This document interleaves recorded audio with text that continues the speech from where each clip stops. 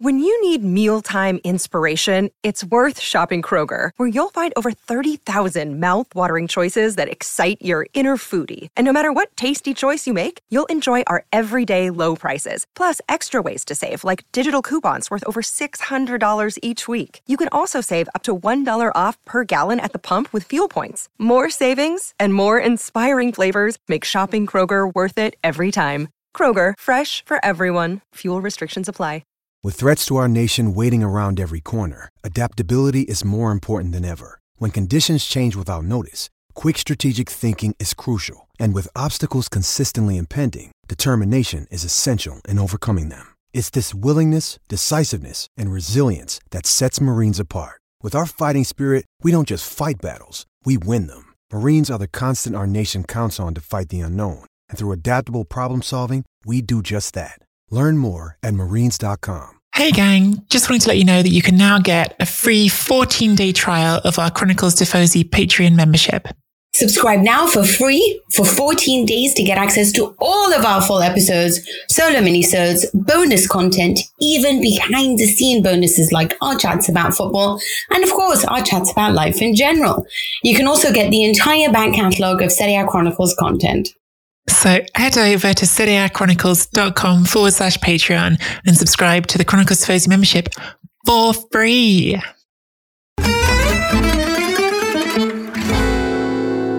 Yeah. Because everyone's dream win is to win in dramatic fashion, crushing your rivals at the end, right? Which they're not going to get a chance to do.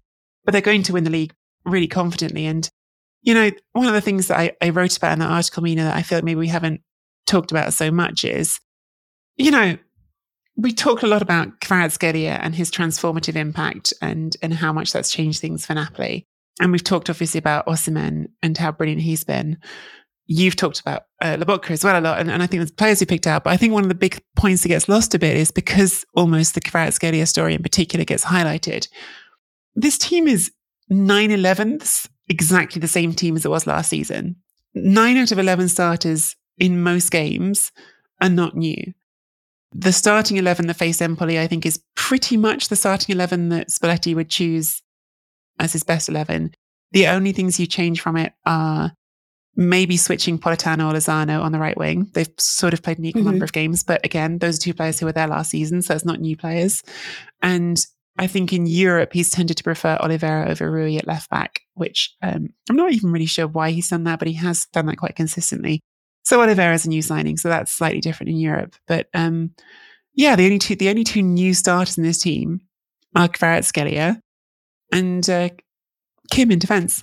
So actually, this team is substantively the same, but what a sort of, I guess, a vote of the success you've got as a coach to take substantively the same team and have them playing at such a drastically different level. And it's not new information, but I think this was one of those games that highlighted the difference between last season's Napoli and this season's Napoli.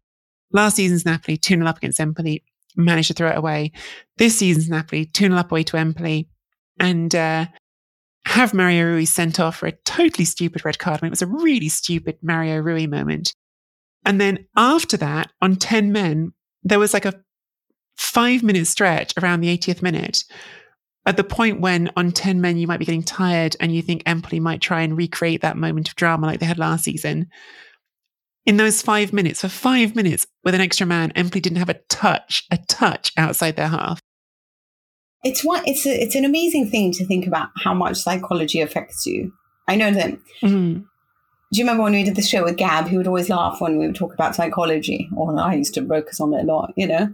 And he's like, oh, for goodness sakes, these things don't matter. But you can't help but think that at the time that when you are facing a team like Real Madrid, let's say, and you're 2 goals up, and then they get one back, you can't help but think, damn it, like, we're going to lose this, right? Like, because if someone does this 4 times in a row, you sort of start to feel panic because you think they're going to do it to you. Any other team, right, that goes into the lead doesn't panic if they're facing, I don't know, if they're facing any side in Europe, right? You know, you're 2-0 up against Manchester City. You think that they could come around because they're a great team, but you're not so scared. But you would be against Madrid because they have this power to destroy you, even if there's only 2 minutes left on the on the time. You know that they can switch it around in the matter of 3 seconds because they've done it before.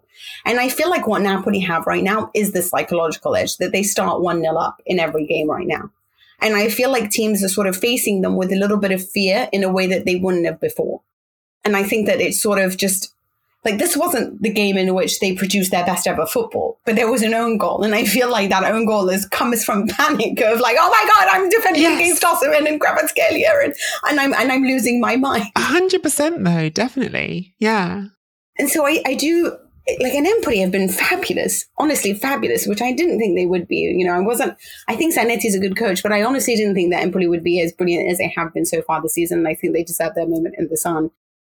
But obviously they were without Akpro and Bandinelli, and that makes a difference, right? But it's sort of this thing that you see with Napoli right now that, yeah, I think it's almost a psychological thing. And I feel like maybe that's what it was. Maybe they needed to shake off and like the pillars of old and start off with this team that was more about having fun than focusing on the pressure of being in Napoli, you know? I don't know whether it was just like it was always such a love story between Koulibaly and Napoli, and it was always a love story between Insigne and Napoli.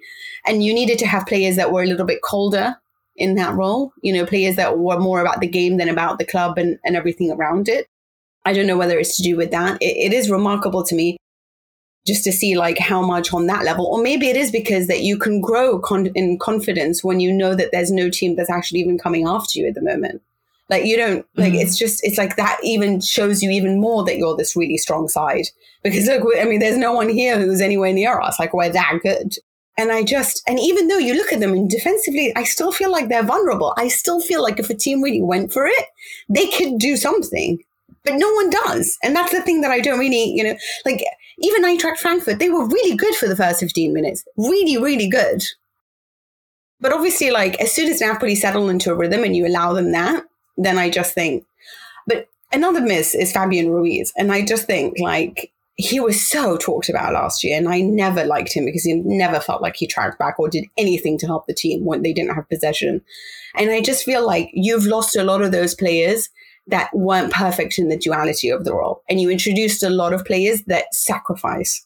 And I think that's the difference in this. I do feel like this is a team that's a proper team, and they are more than happy to play for each other and do what's needed to each other, and that they know their roles. And as much as it's brilliant because you always know the starting 11, there is a part of me that kind of got annoyed that he didn't rotate for this match against Empoli.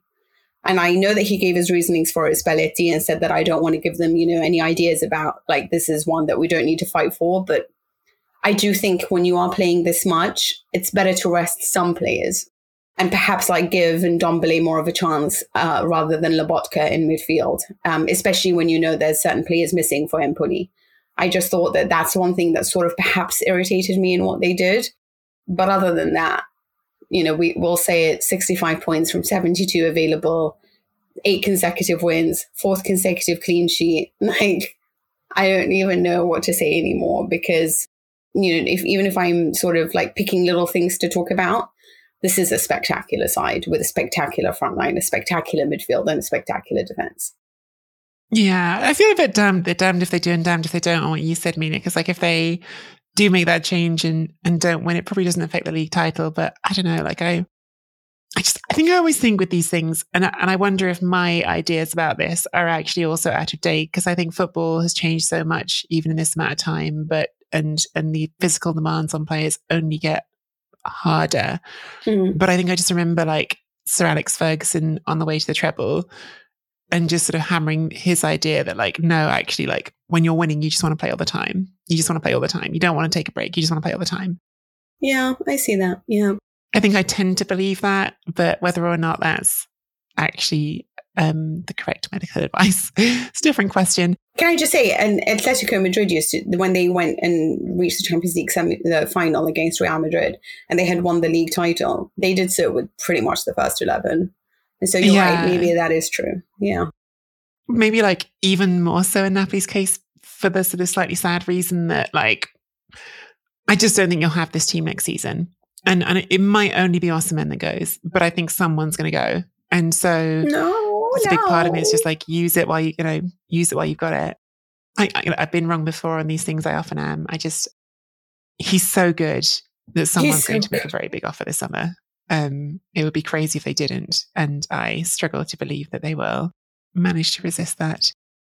Of the other Italian teams that were in action in Europe, most of them, in fact, all of them, just haven't played yet because we're recording this on Monday. You may not hear it until Tuesday, by which point Fiorentina and Lazio, who obviously played in the Europa Conference League, will have played. Roma and Juventus, two Europa League teams, are playing on Tuesday. So just to quickly recap for everyone, Fiorentina obviously won and are through to the last 16 of the Europa Conference League.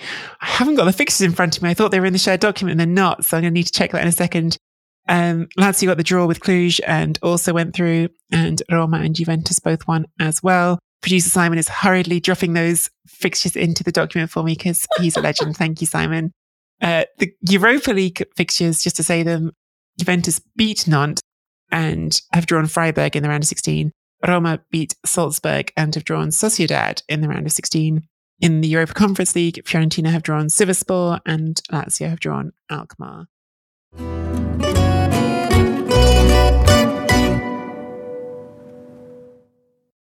Sports Social Podcast Network.